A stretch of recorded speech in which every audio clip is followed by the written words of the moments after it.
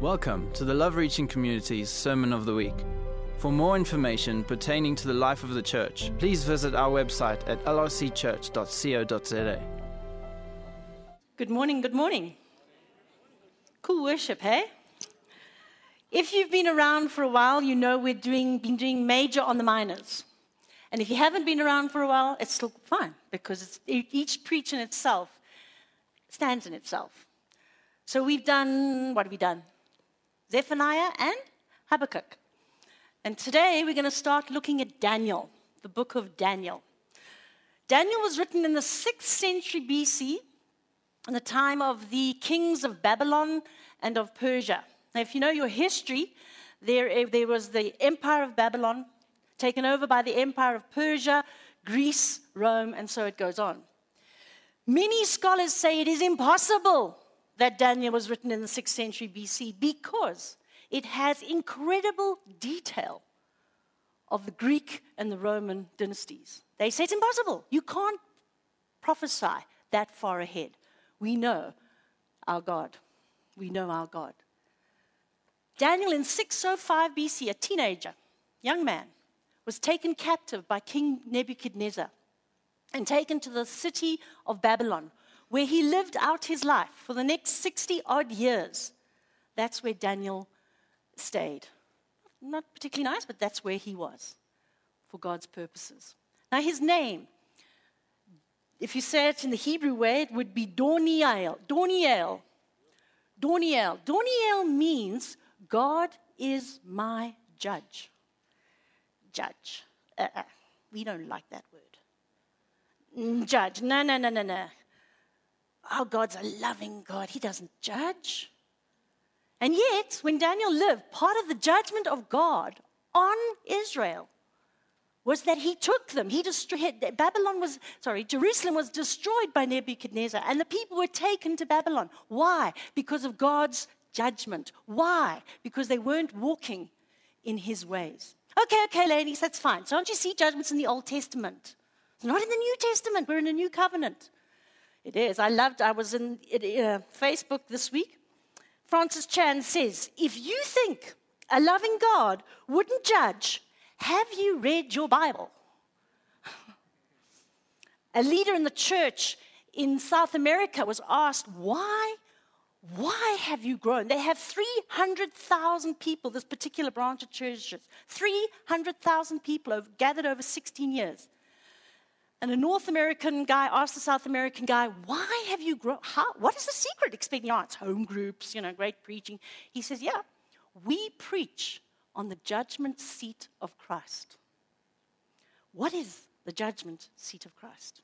I'm going to give you quite a few scriptures this morning. Yes. Please write them down.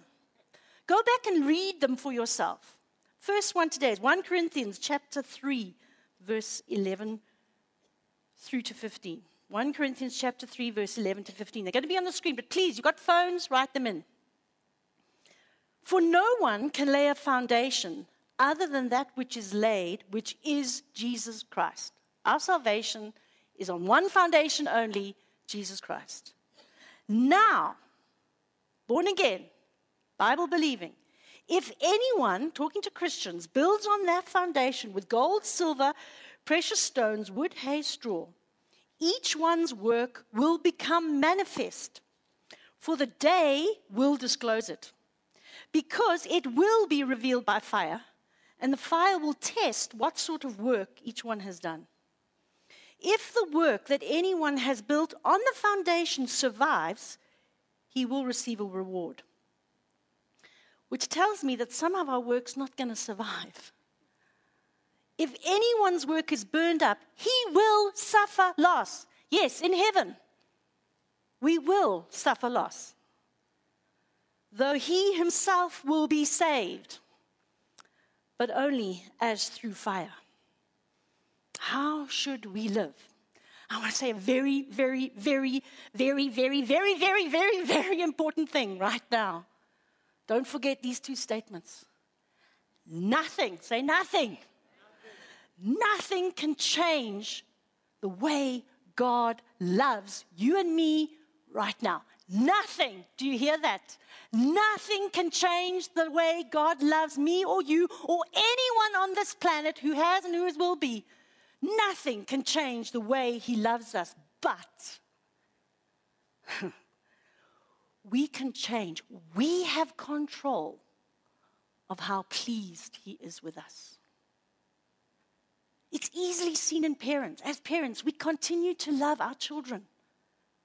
But there's stuff that they do that does not bring us joy. And there's stuff that we do as Christians that does not please the Father. 2 Corinthians chapter 5, verse 9 and 10. So whether we are at home or away, he's talking about being alive or being in heaven. We make it our aim to please him.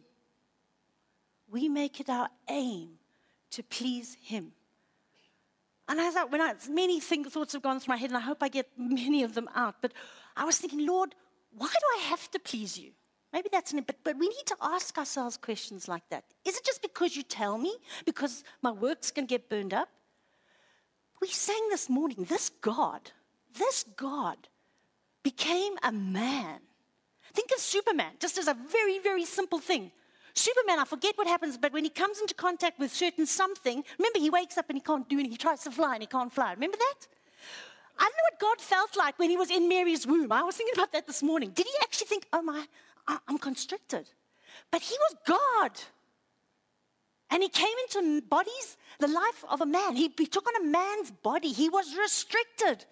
He died on a cross. Why? Because he loves me. He paid an incredible price. If nothing else, surely out of love for him, I want to please him. I want to please him. So whether we are at home or away, we make it our aim to please him, for we must all appear. We must all appear. Christians, this is not unbelievers, this is Christians. We must all appear before the judgment seat of Christ, so that each one may receive what is due for what he has done in the body, whether good or evil. We're not going to be judged for our sin. What is the wages of sin? Death. So we're not going to die. We are going to live forevermore with Jesus. But he is going to look at what we have done with what he has given us. And you know what's so scary? You can go and look it up in Scripture. It's not only what you do, it's your thoughts. It's your attitudes. Yeah, what are you thinking right now even? Lainey, shush.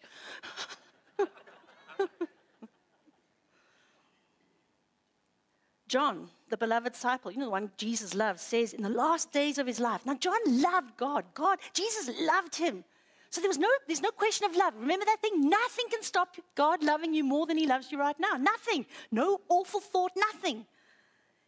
John says in 2 John 1 verse 8, watch yourselves so that you may not lose what we have worked for, but may win a full reward. That means I might not get a full reward. I might get no reward or anything in between. Just in words of judge, we don't like that word judge. As soon as we hear judge, because it's condemnation, isn't it? That's how we see judging. But if you look at the Greek, the word judge used through the New Testament is a decision. So Jesus, in perfect love, perfect justice, perfect Jesus, is going to be seated on that judgment seat. And I'm going to come up to him. And with eyes of love, he's going to say, okay, Lainey, let's have a look at what you've done with what I've given you. Let's look at your thoughts. Let's look at your attitudes. And lovingly, he's going to award me or not my reward. It's It's going to pass through his fire. It's in the Bible. We don't like to think about it, hey? So what is my work? What is my race? What's my calling? Essentially, I'm called to advance God's kingdom. When we look at the whole time of Daniel, God was advancing his kingdom. The Babylonians undertook, through God, they did God's judgment on Jerusalem, on the Israelites, and they were taken out of their land. They destroyed the temple, which the Jews thought could never happen. With the Babylonians, God brought about that judgment. With the Persians, God brought the people back to Israel and they rebuilt the temple. With the Greeks, they brought culture, they brought language, a universal language throughout the whole known world. With the Romans, they built roads, they brought the crucifixion. And Jesus came in the fullness of time. Over those centuries, God working out his kingdom. He hasn't stopped. He is working out his kingdom. And it will happen exactly the way it says it's going to happen in the Bible. But today and tomorrow, you and I have a role to play to advance that kingdom. What you and I do, what Daniel did, affected the kingdom. Do you know that Nebuchadnezzar got saved? We're going to see Nebuchadnezzar in heaven. Go and read Daniel.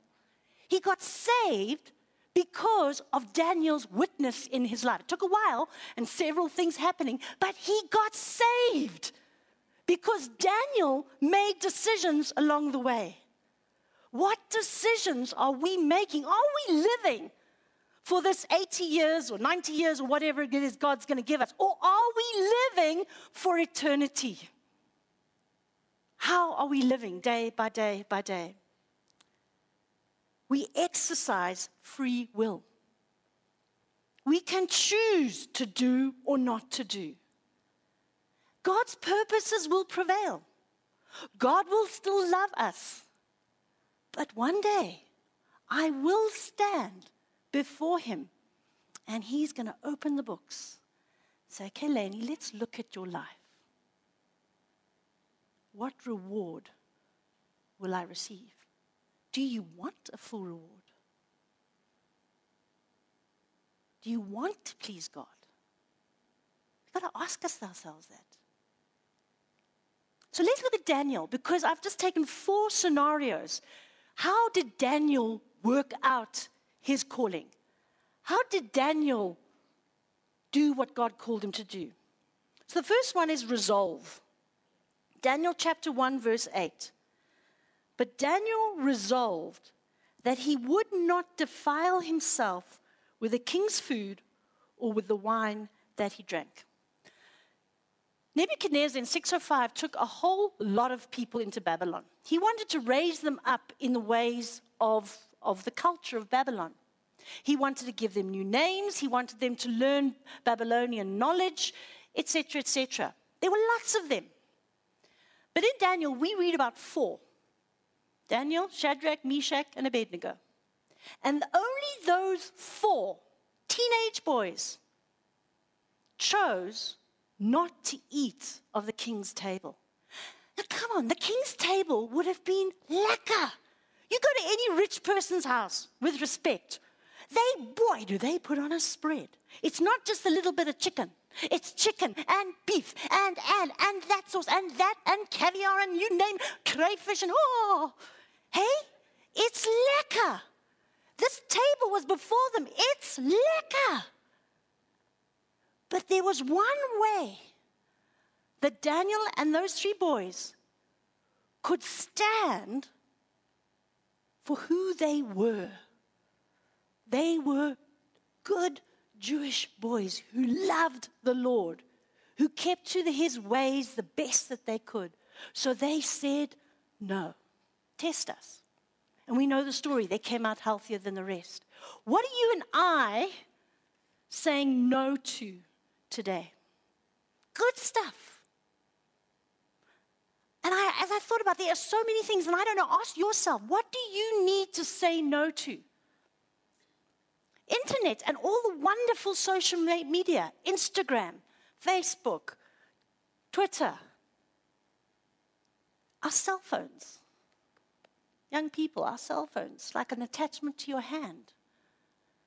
It's not wrong.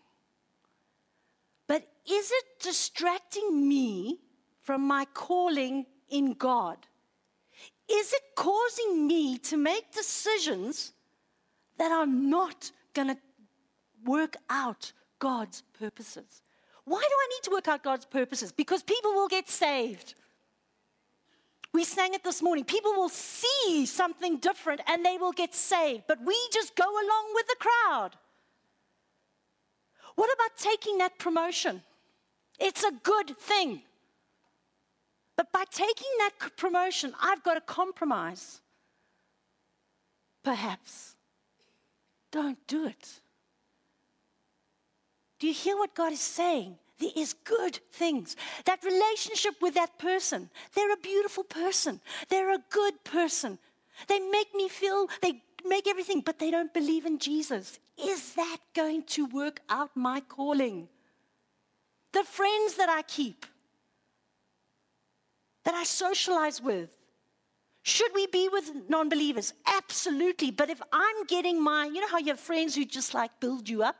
Are they people who are building me up to my calling that will cause me to achieve my full reward? I don't know. What in your life, what in my life am I saying yes to? Not a bad thing, but I should be saying no to.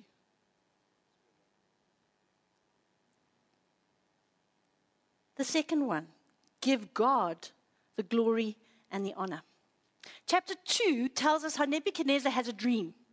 And he wants an interpretation of the dream. It really troubles him. The amazing thing is he says to all his wise men, of whom Daniel is one, tell me what my dream means. So, of course, they'll say, well, what is your dream? No. I don't trust you guys. Tell me what the dream is and then give me the interpretation. You're nuts. Nobody can do that. So he decided, okay, I'm going to kill you all because you're all useless. Somebody goes and tells Daniel, we're all going to die tomorrow because he's part of the wise men. He wasn't in the meeting. And he says, why is he going to kill us? No, because nobody can tell Nebuchadnezzar his dream. What does Daniel do? Oh, yeah, well, I've got the gift. I'm the man for the hour. Just call me in. No. What does Daniel do? He fasts. He calls the guys. He says, pray. We need God. And God shows him Nebuchadnezzar's dream and the interpretation. His immediate response, thank you, Lord. Thank you that you give us everything we need. And he goes to Nebuchadnezzar and he tells him the dream and he tells him interpretation. And he says to Nebuchadnezzar, says, oh, wow, you're so fantastic. Of course. Don't you see? I'm so clever. No. He gives God the glory. I can do nothing without man. What are we taking glory for? What are we taking glory for? If I'm standing up here because you know what? You're so lucky today. You've got Lainey. She's such a good preacher. Horrible. And if that creeps in, and it's so easy to creep in. I'm pretty good, hey? No. Why am I here? Because I believe with all my heart I want, and God help me when I don't. It's all about bringing His message to you. I am but a vessel. How He has taken me through my life has enabled me to be confident to speak before people. He's given me a brain, all those things. It's not about me. It's about me being a willing vessel. Just, by the way, next time, 100 Rand when I preach. Okay. Who gets the glory? And it's so easy to get puffed up. Are we giving God the glory and the honor that is due His name? Are we acknowledging the giver of gifts? I look at Jermaine here. Jermaine loves to be up here because we can see how cool he is on the guitar. We can see how good looking he is. Where is he? Where are you, Jermaine? He's so good, eh? That's why he does worship, because he wants to be seen. He wants us all to go, whoa, Jermaine. No! He does it because he loves Jesus. And because he wants to help us to go into worship for Jesus. And you know what, guys? We've got to watch he and I and all of us, we've got to watch our lives. Because if Jermaine stands up here, leading us into the presence of Jesus, and he's got hidden sin, he brings judgment on himself, and he affects all of us. Same with me. I had to make a decision on Friday. It was something I didn't want to do. I really didn't want to do. I was right. And God said, you're preaching on Sunday. You know what you're preaching. Humble yourself and say sorry. An expectation to learn. You heard that expression, going around this mountain again? It's, yeah, ha, ha, laugh, laugh. You're going around the mountain again. We heard today God smashes those mountains. But chapter 5, 60 years later, those two incidents I spoke to, he was a teenager. Who's a teenager? Who's under 30 here? Who's under 30 here? Come on, there's more of you. Your hands are wishful. Stefan's a wishful. Okay, the real under 30s. Decisions, you could be thinking, yeah, this is for you oldies. I'm going to do things like that when I'm older. I'm going to have a bit of fun now. Ooh, dangerous. Decisions we make now will affect us for the rest of our lives. Now, so now all the oldies, all the over 30s. Daniel's now in his 60s. He's still faithful to God. So it's not like, I've done it now. I'm just going to park off for a while. There's no retirement in the Bible. We live for Jesus from the minute we are born again until we die. But in chapter 5, I want to read this. So what's happening? So we're now on Belshazzar, who's the last king of the Babylonians. His grandfather is Nebuchadnezzar. And he has not lived well. He has not learned from the example of his grandfather who got saved, who came to know the God of the universe. He lives a life, and he's now having a lekker party. And because he's probably done everything, we've drunk the wine, we've tasted all the drugs, we've done all the sex. What more is there? There's those very special goblets that come from the Jewish God, those silver and gold goblets. Let's bring them to our party. There's a bit of spice. Verse 22, and you, his son Belshazzar. This is God. This is Daniel speaking what God is saying to Belshazzar. What happens? They're drinking, they drink from the goblets. They know it's wrong. They know it's sacrilegious. And a hand, can you imagine how scary? I know often we want writing on the wall, but it says the fingers of a hand wrote on the wall. That's pretty spooky. It says Belshazzar went pale. He knew. I've stepped too far. I've gone too far. Daniel says to him, message from God, you, his son, talking about Nebuchadnezzar's grandson, Belshazzar, have not humbled your heart, though you knew all this. You have lifted up yourself against the Lord of heaven, and the vessels of his house have been brought in before you, and you and your lords, your wives, your concubines have drunk wine from them. And you have praised the gods of silver and gold, of bronze, iron, wood, and stone, which do not see or hear or know, but the God in whose hand is your breath, and whose are all your ways, you have not honored. He died that night. The words on the wall were Mene, Mene, Tekel, Perez. And that Mene means you've been weighed up and you found to be lacking. Belshazzar did not learn from the experience of his grandfather. Belshazzar did not learn when he took those cups and had the chance, do we use these or we don't? And his judgment came. 17 days later, the whole of Babylon was taken over the Persians, and the Babylonian Empire came to an end. God judged what they were doing. Do we learn as we go along? We're supposed to learn. I look at myself back. I have the advantage of age now. I look at myself as a 30-year-old, as a 20-year-old. I do remember. And I say this with great respect, but I look at how I treated some of the older people in the church. They have no idea. Things are different now. I know what I'm doing. I regret my attitude. No one ever said this to me, and I say this humbly before you.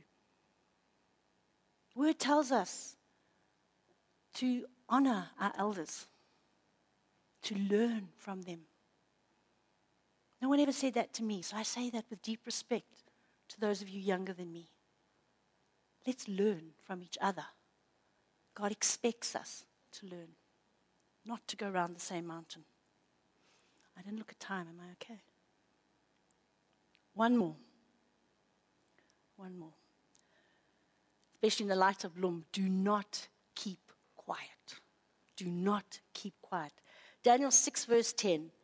Now, Darius is the king of the Persia. And because the guys are jealous of Daniel, remember he's in his 70s, an old man, he gets honor. And the other wise men are jealous. But they know one thing that Daniel does, Daniel. He worships God. And he openly prays several times a day. Nothing religious in that, just he knows the value of prayer. So they get Darius to make a decision that if anyone prays to anyone but Darius, they get put into the den of lions. Remember that story? This verse, 6 verse 10. When Daniel knew that the document had been signed, he went to his house where he had windows in his upper chamber open toward Jerusalem. He got down on his knees 3 times a day and prayed and gave thanks before his God as he had done previously. Daniel, it was only 30 days.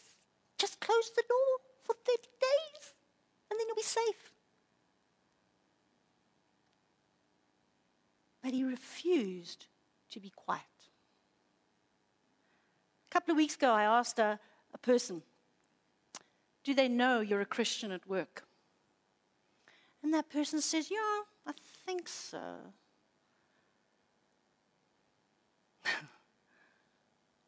Are we being quiet? In our schools, in our places of work, with our clients, with our friends, wherever we are. Because it's not cool to be a Christian. If you looked on Facebook yesterday, if you've only got Christian friends, you wouldn't have seen it. But the non-Christians were being so vile about yesterday. If you didn't see it, it was ugly. Absolutely ugly. But we make a stand. Somebody else wrote on Facebook yesterday, I am praying for South Africa. I will continue to pray for South Africa. I know we need his solution. Are we being quiet? It's so easy to, I just won't mention it. Because, people need to know about Jesus. And because one day, and I can go back in my life, Lainey, remember when you went to that movie? I know the incident. And somebody asked you, a young man asked you, what is it that makes you so full of joy? And I fudged it. Because I knew if I said it was Jesus, he probably wouldn't like me anymore. What are we writing in the books of our lives? And we're going to stand before the judgment seat of Christ. And we are going to receive a full reward or a partial reward or no reward. We will be with Jesus. I'm going to say it again. Nothing, what do you say? Nothing can make God love me any less than he loves me now. But, Church of God, do we want to please him? Is it in our heads every day? How can I please God? Good morning. How are you today? How can I please you today? What have you for me to do today for you, that your kingdom might be advanced, that people can get saved, that people can be healed? Are we thinking like that? James says, in these other verses, it says our life is like a wisp. So in this wisp of life, we make two major decisions. Well, there are two major. One is to accept Jesus as our Lord and Savior. The most important decision you will ever make. It will determine where you spend eternity. This life, this short life, where? And I ask every single one of you here today, where are you spending eternity? Never mind these years here. Eternity is forever. And the decision I make in this life will determine forever where I spend eternity. Am I being fundamental? Yes, I am, because it is so important. And if you've never accepted Jesus as your Lord and Savior, please, I beg of you, your destiny, your freedom, your living a real, true, wonderful, good life starts there. I think of Hitler. I was thinking of Hitler this morning when I was thinking, Hitler, you know how many millions he could have brought to Christ? He was given the gift of oration. He had the gift of gathering people. But decisions he made caused the destruction of millions. He's given, I believe, everybody a gift. I look at some of the singers who draw crowds because of their incredible talent. They should be drawing crowds to sing gospel and be praised and come to know Jesus. What are we using our gifts for?